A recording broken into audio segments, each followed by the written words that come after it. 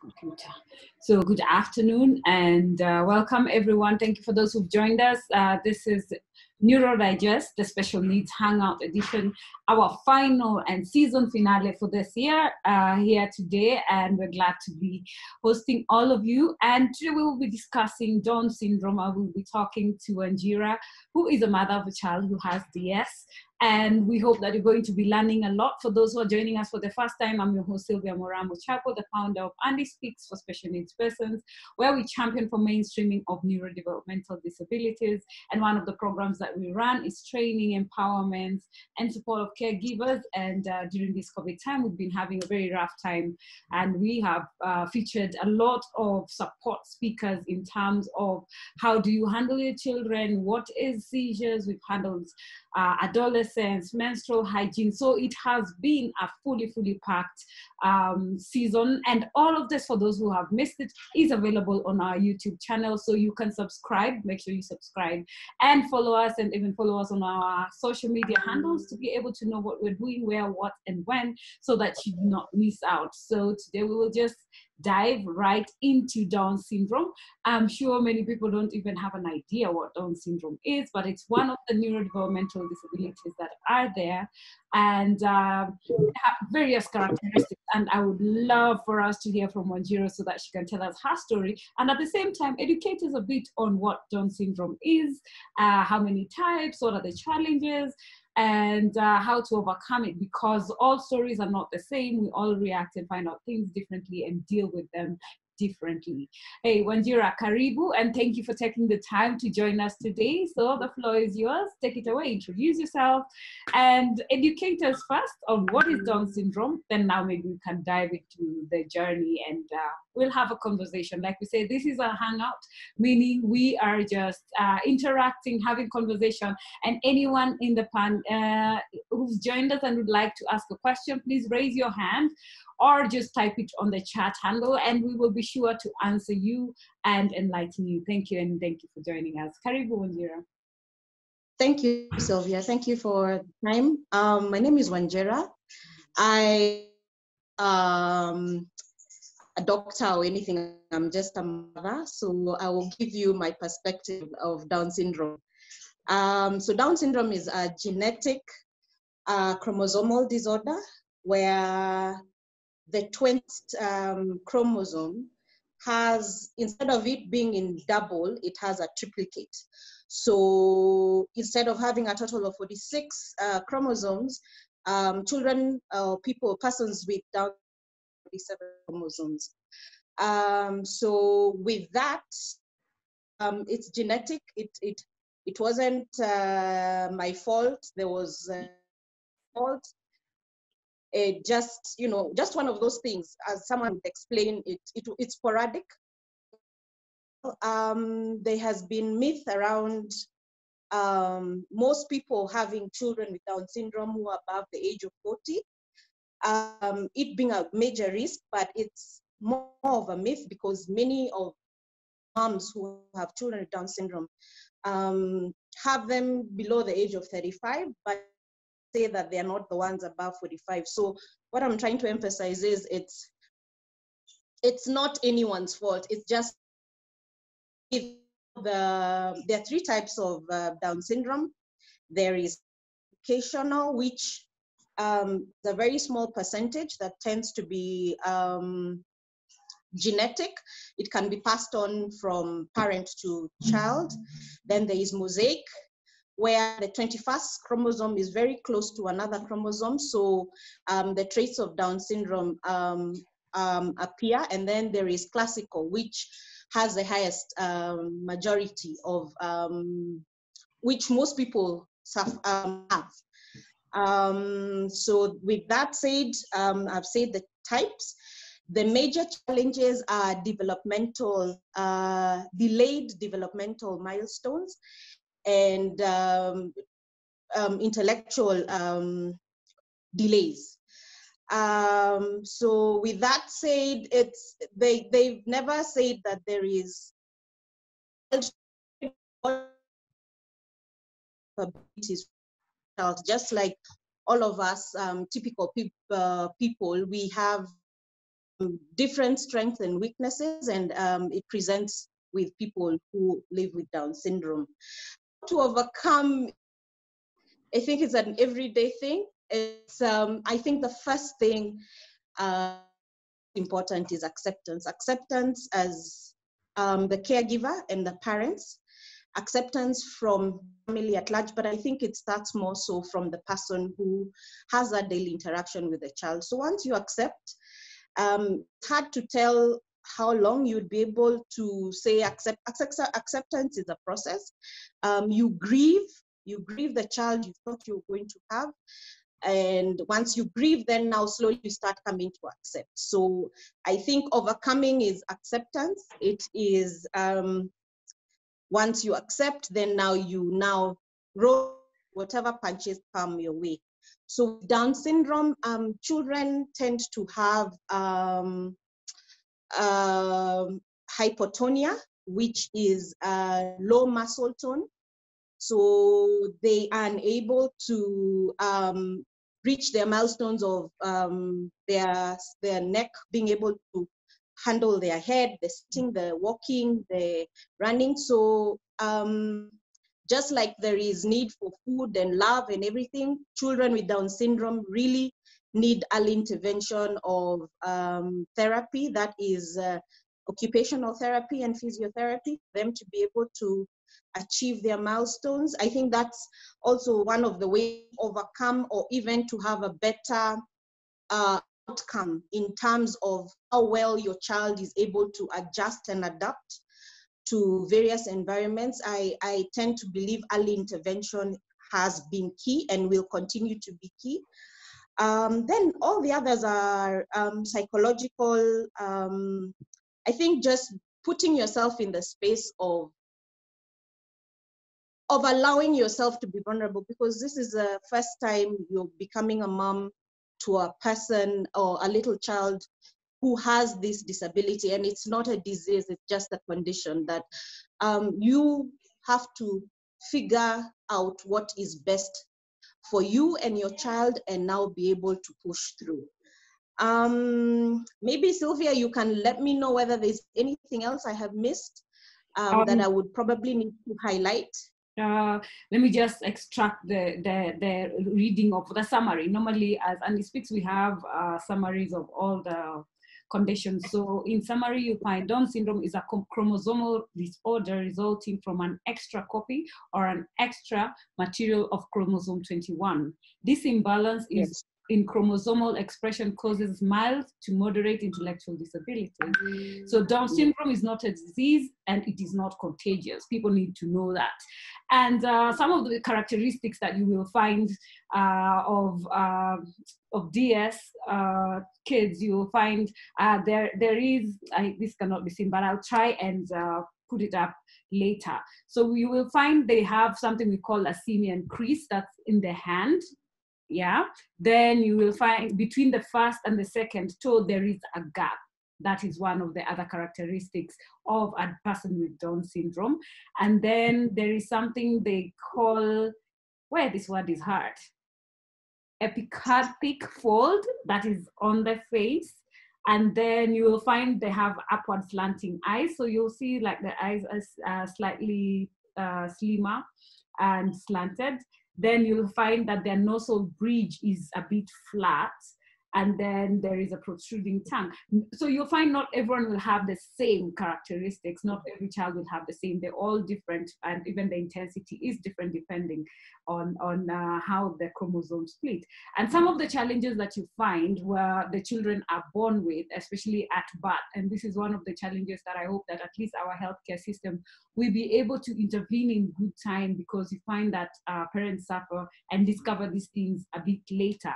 So you'll have, they'll either have a congenital heart condition. I know I have a nephew who has, and we had to actually have a heart operation when he was very young because of that. Then you have gastrointestinal problems such as obstruction. Then you have celiac disease is one of the other challenges that they highly suffer from. Then you'll have problems with memory, judgment, and coordination. And then you have hearing conditions such as sensorineural hearing noise. and also eye problems such as cataracts or farsightedness. So you find very young children with DS wearing specs. Also, you find also like to correct and align their eyes for those who get affected. And then you will find thyroid conditions also as one of the health risks that we find with people with DS. So tell us your story, Wanjira. How did you find out? How early, how late, how did it affect you? Okay, it's true, Sylvia. Whatever you've said about what they mostly suffer from is true. Mm-hmm. To emphasize it, because remember when I talked about hypotonia, mm-hmm. everything you have mentioned is a muscle, so everything is weakened, mm-hmm. and not all children suffer from all those conditions, but more often than not, you find majority with maybe a thyroid problem, and then now thyroid is actually a very important hormone, and if not well monitored, it will hamper brain development and also height. So thanks for highlighting that. So my story is, Getagia is my second born. I have 3 boys. One is 7, Getagia is 4 and 3 months, and I have a 2-year and 4 months old son. So I got him at 34 years, and the pregnancy, I've never had a problem with pregnancy. Pregnancy was very smooth sailing. I basically did everything that someone would possibly do when they're pregnant. Mm-hmm. But his entrance into the world was very fast. I actually did make it to the delivery room. So I labored really fast and I delivered him pretty fast. So I actually delivered him in the waiting room. And when I delivered him, he didn't cry. He didn't, as soon as he came out, he did not cry at all. So with and the doctor finally got him to cry, but his cry was really weak.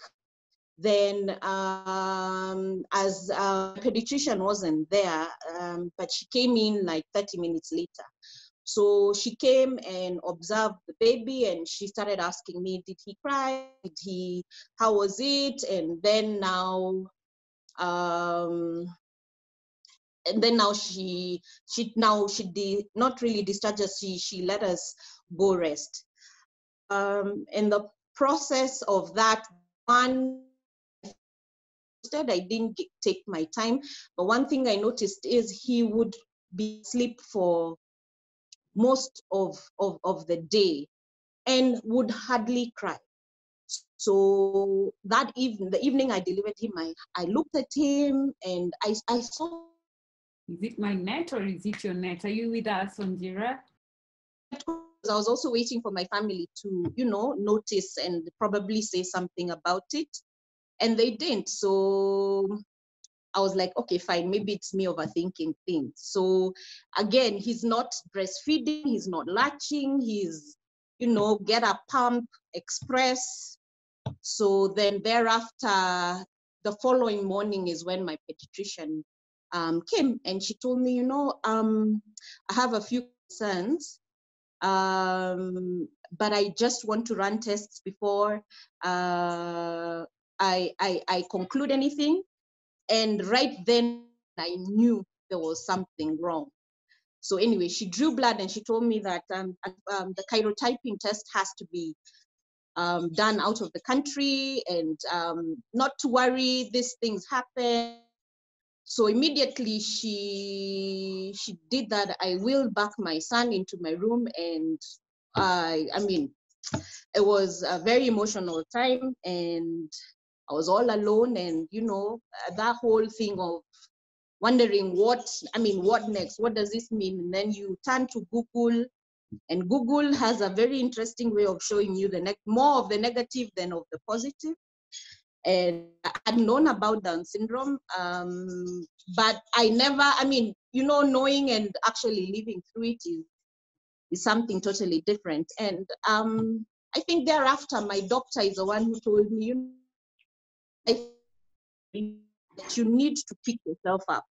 You are not going to be the first and you're not going to be the last. So I need you to be able to cry and pick yourself up. This baby needs you. And you're going to start therapy immediately. And right then now he got jaundice, and he had to be put in under light for 3 days. It was actually a very, I think you're in a daze.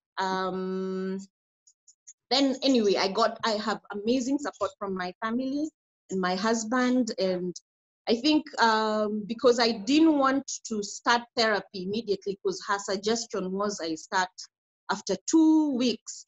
I waited. I was hoping that the tests would come back negative. So at week 6, I decided, let me just walk myself in. I mean, the worst that can happen is we do therapy and he doesn't need it. So he's now 4. We did therapy twice a week. I had to stop working because my husband used to work out of town. And so it has been a journey of many tears, but what keeps us going is a day at a time. He walked at 20 months. And I think one thing that I'm learning is to be patient. There is no competition. It's very comparison, but I think he has taught me that he is so unique, he is so different, that I appreciate everyone in their unique differences. So the current milestone we are working on is speech and potty training. And he is just a joy. He is so amazing. He is musical, he's funny, he's attentive, loving. He's a lovely addition to our family. His brothers love him. And we are really blessed to have him. Even despite the fact that you don't know about tomorrow. I think that's another thing that as parents, once we get the diagnosis, we always jump to, we are 20 years ahead and wondering what will happen in 20 years. But for me, I have now learned to live a day at a time. Thankfully, he has had problems. He has had, his hearing is great. His eyesight is not good, so he wears, he's short-sighted, he wears glasses. His thyroid is a bit overactive, so he has hypothyroidism. But fortunately, we are not on any medication because he is asymptomatic. He's not, T4 and T3 are elevated, but his hyperactivity doesn't show like someone who has hypothyroidism. We started school before COVID, and thankfully we were able to get a school that is inclusive. So he was in playgroup and he was doing well, but then it happened. But we're trying to do whatever we can do at home. But I mean, it's been quite a journey that I never knew that I would be able to handle. Yeah. But for sure you're handling it, yeah, and I'm sure you're handling it pretty well. The good thing is when God gives you these special children, there is no map or there is no guideline of how you're going to do it, but you find the grace and you find yourself actually doing it.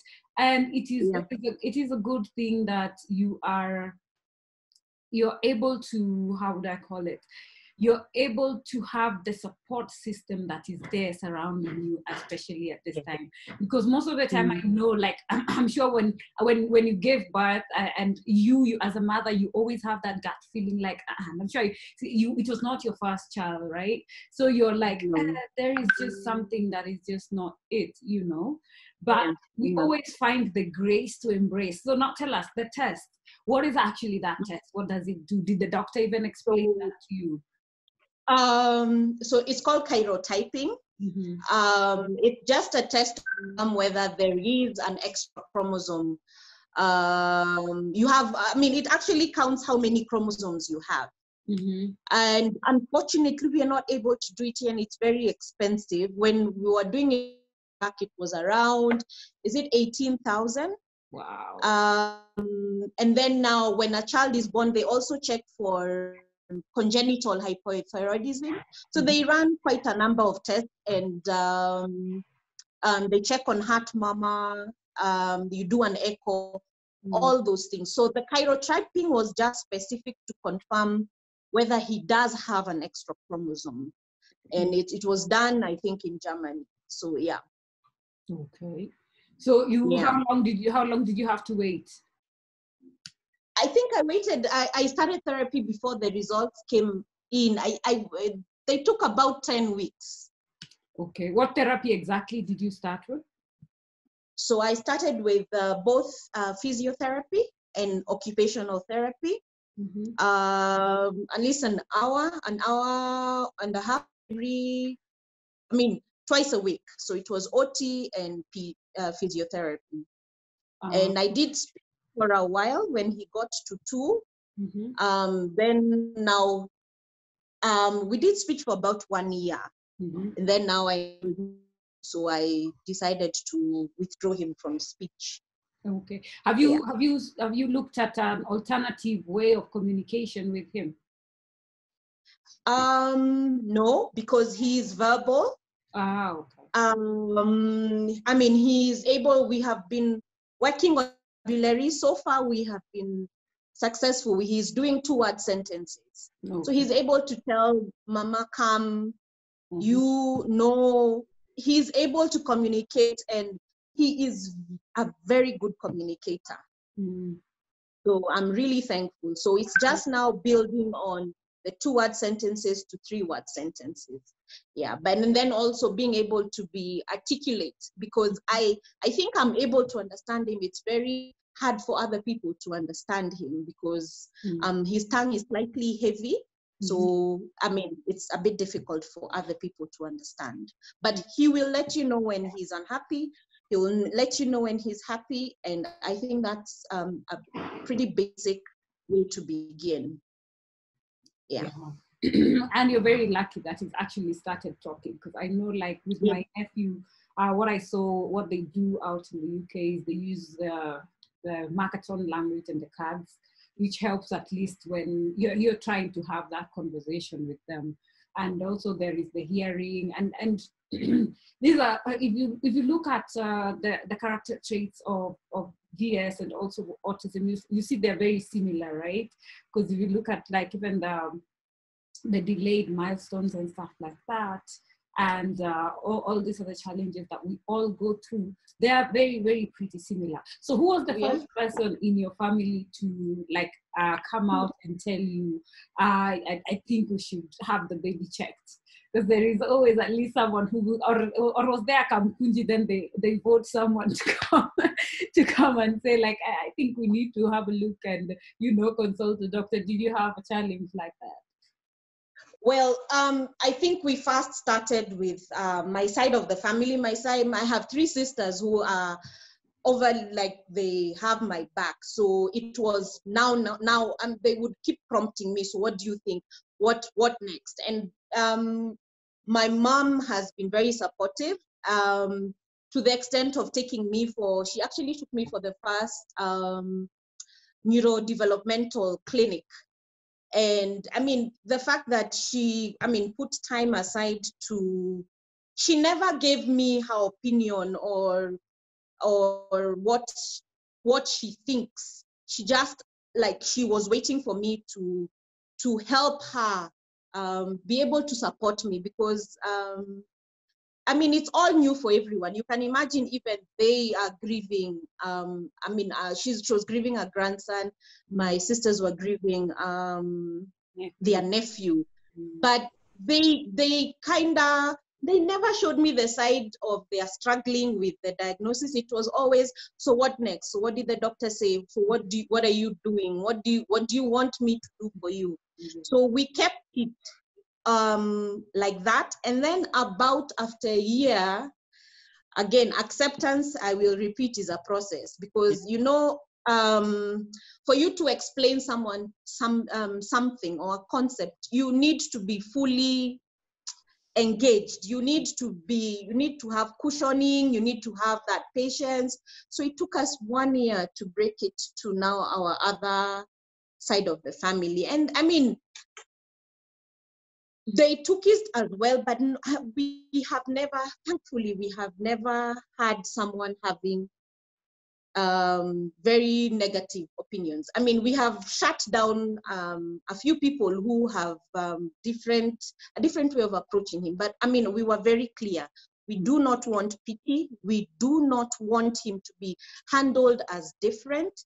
The same way you'd handle any other family member is the same way would appreciate that everyone does. And we were very open to them, you know, being part of the process.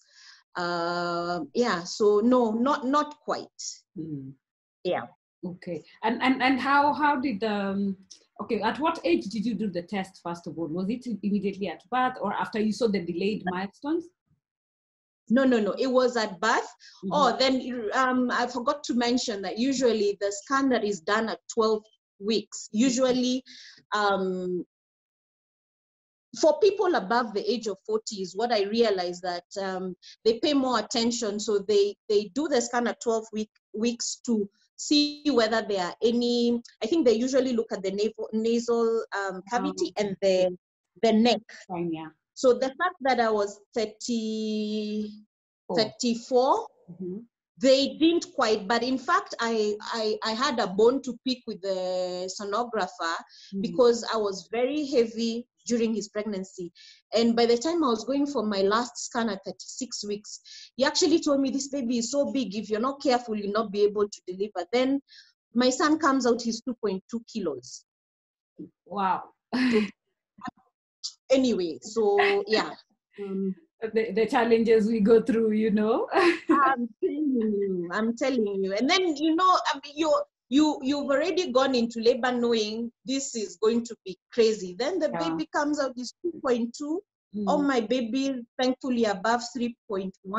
Okay. And he's so tiny. And, you know, well, at least we had a baby. You know, the way these days it is, you go in, if you come out, you say, thank you, Jesus. I don't know why we're having so much of those.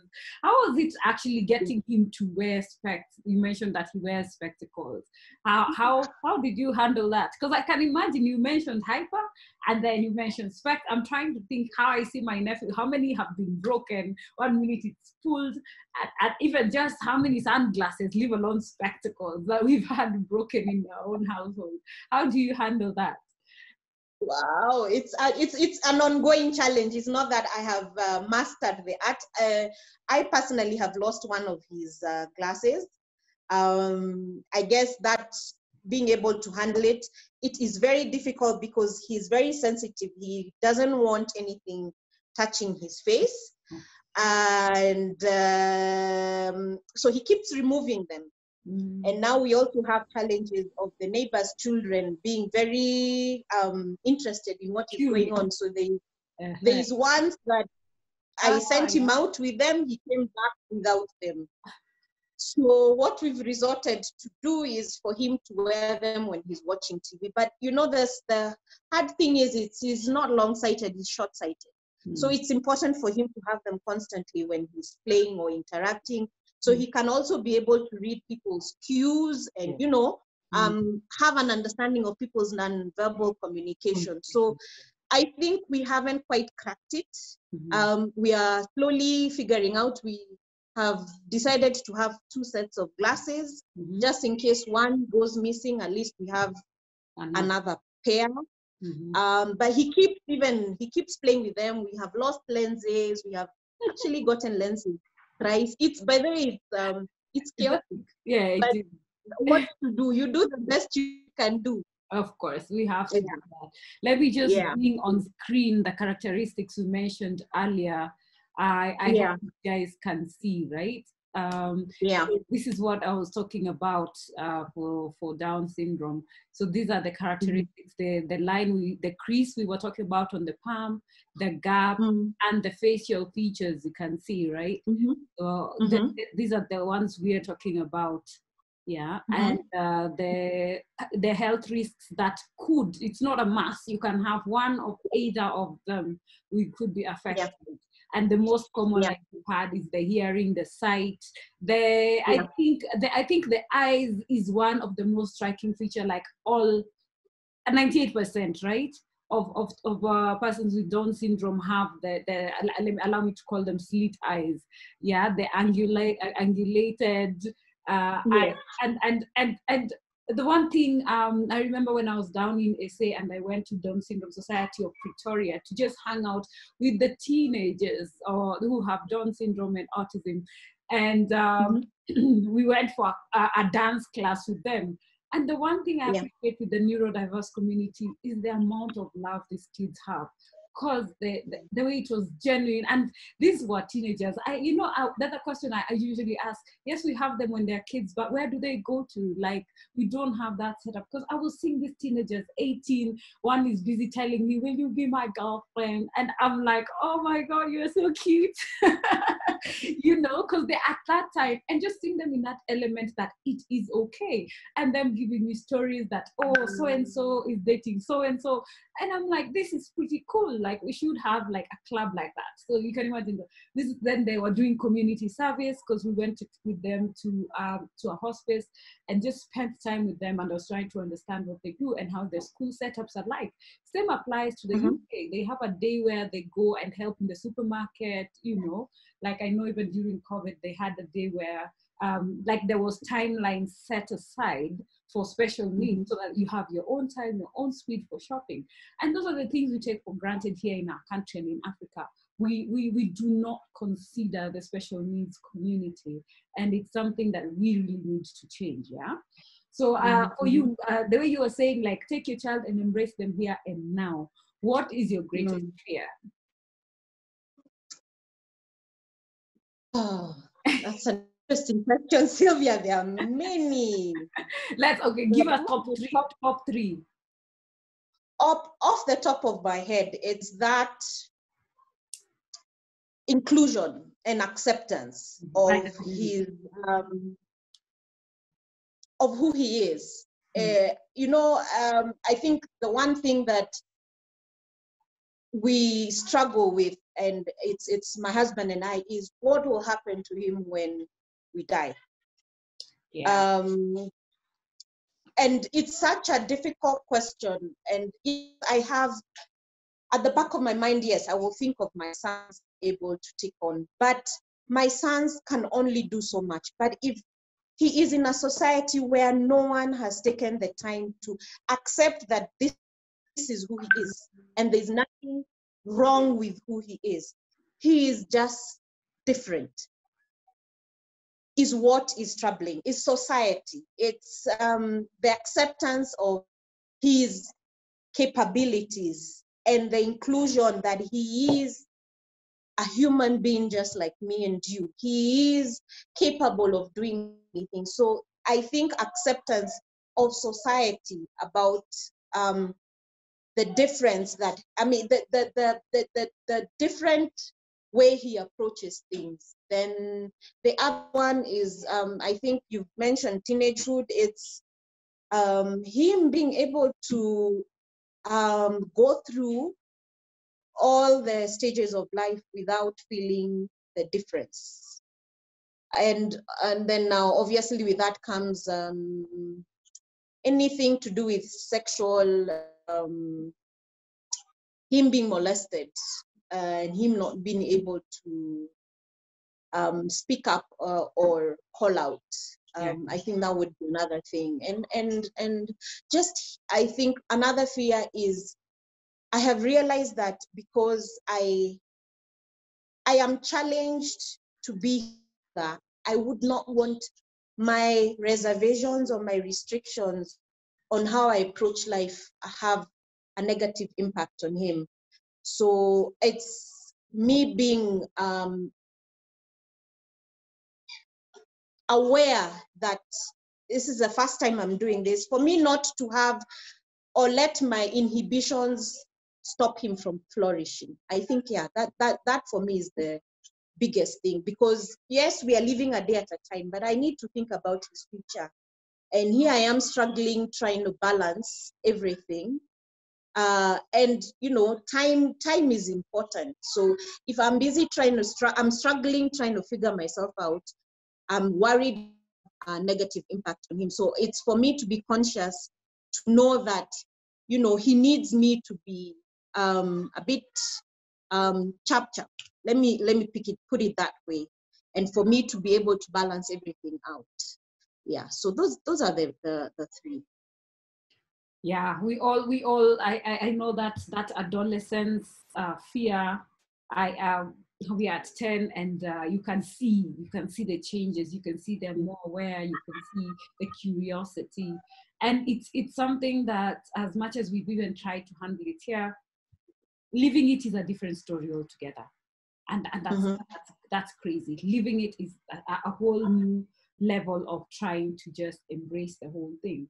And also now the siblings, sometimes do you get to feel like that need for supporting almost everything, like it's also encroaching in the life of the siblings, like they have to come through for him, and that same fear, like, oh, what happens? And I know one of the things why I do what I do when it comes to advocacy is just that thought that, what if I'm not here? What will happen? Yeah. What will happen if maybe even my neighbor does not understand the child, because there is this African culture, and the attitude that people have towards special needs, and just anyone who's different. We're all different. Why do we treat them like they're extra different? They're all unique. All of us are unique in our own ways. So that's why we always I encourage people, like, focus on his ability. Yeah, yes, he's different, fine, but he can do X, Y, Z. He can do, and that's how we should raise them. And I like the way you said your own fears, your own limitations, limiting them to thrive. And I think when I listen to that, and if I look back, I'm seeing like there are things, especially with my youngest, and I'm like, is it our limitations and the fear that, oh, because it said, oh, you cannot do this, oh, you might not be able, we are holding them back instead of letting them be, be that curious boy, go run around. But then we're just being mothers. So don't feel guilty. You're just being a mother.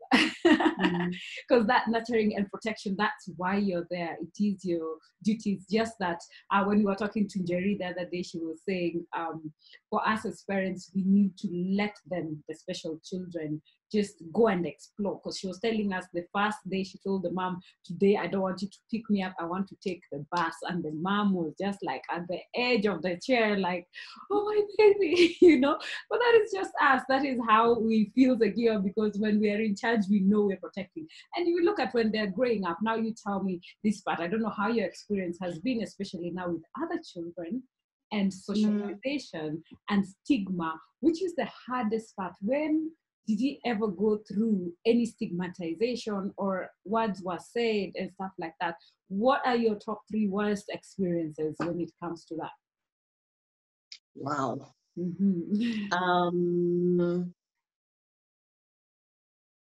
I think what gets me is the people staring. And it's a stare longer than usual. It is the gosh, handle your child. I mean, that is one. And then you hear something, why wouldn't he listen? I mean, you've told him what you're communicating. Na haskizi. I mean, and that came out from a house help.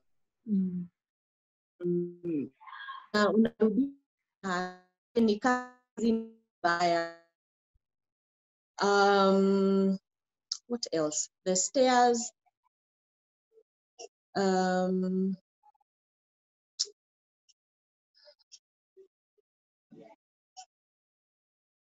What else? Okay, right now I think those are the two things I would think of right now. Luckily, I don't know whether I have been sheltering him, but I mean, within the neighborhood we stay in, he is free to mingle. But I can see my eldest son actually struggles with, why doesn't Tagia listen? Why do I have to be the one who has to go and, look what he's doing or where he's at? So maybe to touch on where the siblings come in, yes, I feel like there is an extra amount of weight that we place on our firstborn, and even now the lastborn.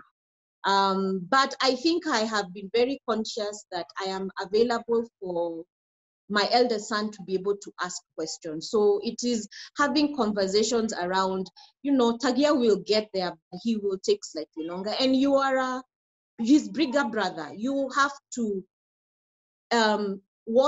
teach him how not to do certain things, or teach him how to do certain things. And, and we applaud him when he's able to speak up or do something for his brother. I think I have realized that my elder son has so much compassion for people, and especially his brother, that he's able to tell me, Mommy, this, that, and the other about Gitagi.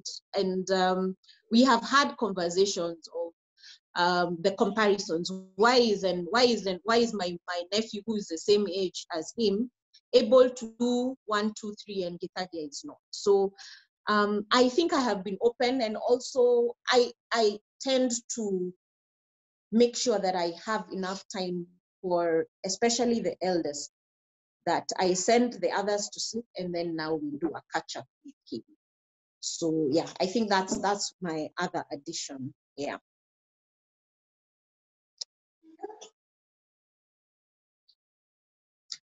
Sylvia, you're muted. I forgot. I'm saying it's good to hear that. Yeah, apart from the stairs always come when they're doing things, when even you're just walking, because people see the difference, or like when you talk to them and they can't talk, and guys are like, but you're this age, you should know how to talk, People don't excuse. Yeah. People are very, very judgmental and harsh in that. But at least socially, like with other kids, have you had an experience where the other children have looked at him differently, or have questioned the same way your son has now outside in the social setup? Or have you protected him so much that he has not had to deal with that? So I think the one children find him a bit rough, because he's very loving. He wants to hug and he wants to kiss. Yeah. And children, I think, know a lot more of social distancing. So yes, there has been that whole thing of huyu ananichapa, anafanya hivi. So with children, yes, it has been quite a bit. But with grown-ups, hardly. I mean, the fact that he will see you and he doesn't know you, and he'll say hi, and then he reaches out his hands and wants to hug you and wants to kiss someone you personally don't know. I think that doesn't give you heart palpitations. I know who is that, and then you will hear even people saying, gosh, I want your son. And then now you start wondering, gosh, is he is he going to attract people that much? And maybe I don't know who you will attract. So there is that fear. I think for me now, for children, yes, I will agree, there is that not being able to understand the difference. In class, I remember his teacher telling me that everyone wants to sit next to him. And I found it very, very strange, because if he likes you, he likes you. Yeah. He'll want to hug you. They're very clean-hearted, like Roho Safi. Very, very. Click, yeah. So that was a thing that I was worried about. He has also been taught to give a hug and step aside. So it's not that he's able to understand, but you just have to keep, prompting him. One hug is good enough, one kiss is good enough. Yeah. Okay. I'm just trying. Yeah. I'm laughing because I go through the same even with mine, because my last one, baby B, as we call him, he is too loving. Like everyone is a friend on the street. And you know that for me, I feel I'm the one who faces that feeling of the rejection from public, because there are people sometimes who don't understand that. And you know, in this day and age, it's not like Kitambo where greeting people was kawaida. These days, you greet someone who doesn't know you, they look at you like, what's wrong? Why are you saying hi to me? You know, but Africa used to be like that. We used to be like that. So the baby will be like, hi, my friend, how are you? So there are people who will respond. And there are those ones who look at him like, why are you saying, you know, there is that aloof kind of a feeling. For me as a parent, sometimes I'm like, ouch, you know, but then they don't feel it because of the purity and the genuinity of where it's coming from. But for you as a parent, you're like, really, really, it's a baby, it's a child, like, you know, just, it doesn't have to just respond. And that purity of soul is something that I don't think can ever be replaced. And special needs kids just have it in abundance. And I'm sure if you was to go to like your sister or something, that day that house will feel empty, because you always feel the void of all that love and affection that they usually bring, and they brighten the room. I don't know if we have any questions from those in attendance, so if you do, kindly drop it on the chat, or you can also raise your hand as we're almost summing up. And yes, what would be your message to other parents who are raising special needs children, one, and just the general public, in view of the stigma that is associated with special needs persons, as we wind up? Okay. So I think the message I would give to other parents who have probably gotten the diagnosis of Down syndrome is, it is fine to cry. It is fine to take your time to process. And my story is mine, yours will be different. For me, my faith has grown, because I mean, it gets to a point where you realize you can't do much. You have to leave it to God, because He's the one who specifically chose you to be a parent to this beautiful child. And for me, it has been trust in the Lord with all your heart and lean not on your own understanding. In all your ways, acknowledge Him, and He shall direct your path. That for me has been something I have held on to. I stopped leaning on my own understanding, because mine it's hard to understand. I mean, it's not God's. So the other thing is, live a day at a time. Carry out the tests, do the echo, do the thyroid function test, do the eye test, do the gastrointestinal test. Be aware what needs. You can have more time concentrating on now building him to be the person that he needs. But even having said that, I mean, healthcare in Kenya is chaotic. All these tests cost money, and NHIF doesn't cover majority of them. So it is a strain on a parent. So I think to start off is, yes, do the tests, start therapy as early as possible. Early intervention increases the chances of this child being able to achieve the full potential. That's two. Number three is get a support system. Get a support system by advocating for your own child. So it starts from home. Let people around you understand, and the people around you start with family. Help them have a better understanding of the situation that you help them understand that this is the challenge that you're facing. Cue them in, because guess what? There will be advocates for the child when you're not there, or when they're out mingling with other people. Support groups. I belong to T21, and it has been an amazing support, because you are not alone. We're over 200 moms spread within Kenya. And we support each other. We ask questions. We support where someone is not able to financially meet needs, where we can.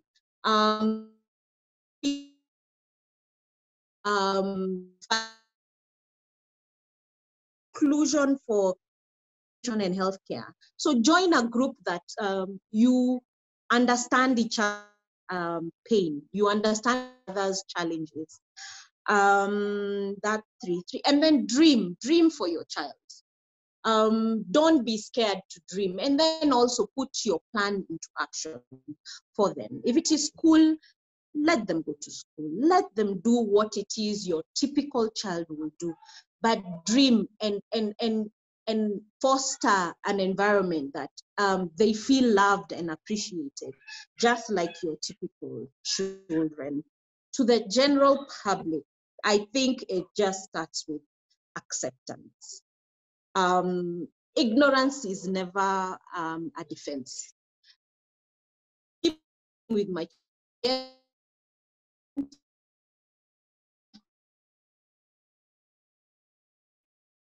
I will put aside my insecurities and probably have a conversation around it. You know, ask, Google, find out. Accept us. Touch. Don't say we are not. Say I can't keep my child. Take time to find out why he is the way he is. And also, I mean, love your neighbor yourself. So I think for the general public, it is, yeah, basically, yeah, I think yeah, that's what I have for now. Awesome. Thank you very much for that summary. And that is very, very well said. And it applies across board for the entire neurodiverse squad, like I like to call it, the neurodiverse squad, the team of parents, caregivers, all of us are like one community. And we face the same challenges, and we will grow together if we stick together and support each other. And I like what you guys are doing at T21. And yeah, this month was actually Down Syndrome Awareness Month. And this was an awesome way to just sum it all up and at least host and get to learn about it. The official International Day is normally March 25th, right? March 21st. Yes. 21st. That's World Down Syndrome Day. Yes, that's World Down Syndrome Day. The color is green and yellow. No. Blue and yellow. What are yellow? Blue and yellow. Blue and yellow. Which blue? Dark blue though. Not navy, yeah, but almost close to royal blue. Like royal thereabout, yes. And yellow. I don't know.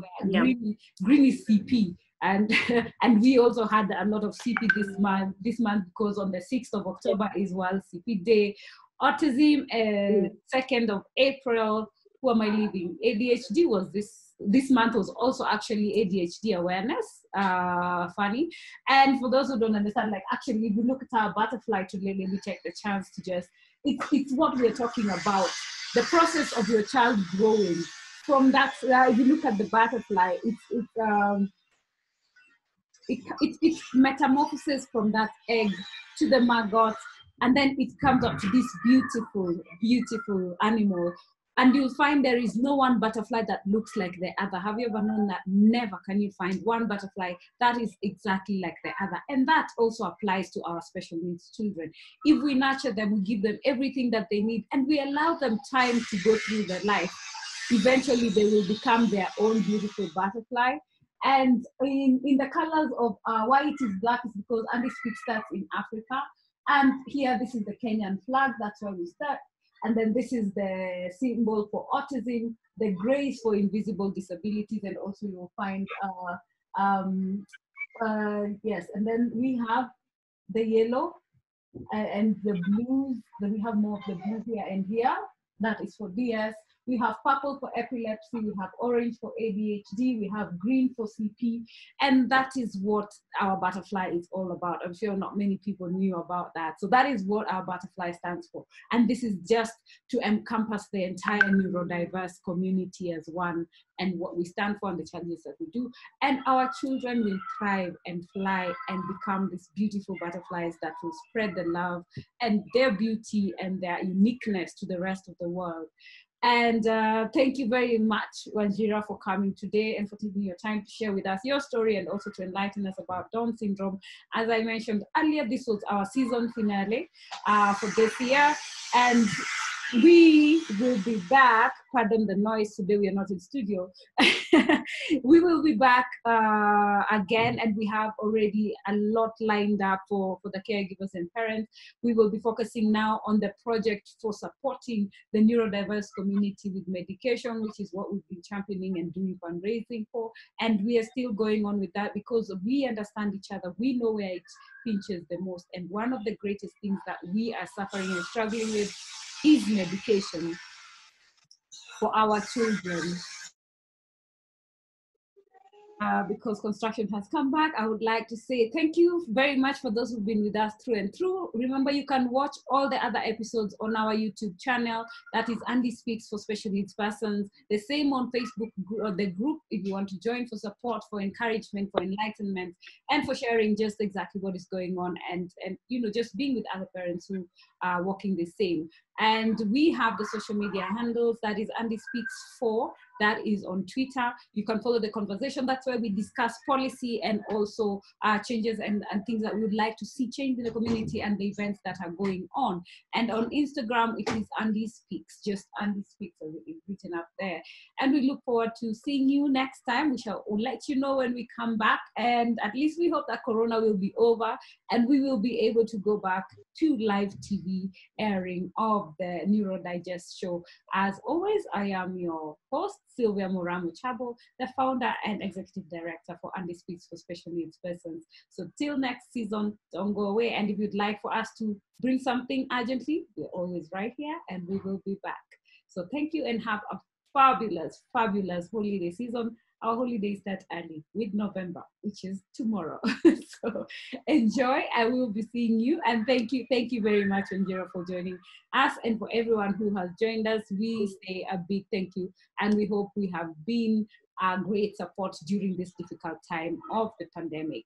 And we have Evelyn saying, Asante Sana Sylvia, Wanjira, big up. And to everyone else, don't forget, take a rest, receive. You cannot give from an empty cup, like we always say. So take time to love you also as you're loving our children. All right. Do have a fantabulous weekend. Until next time. Ciao. Thank you. You're welcome, Mama Siki. Thank you.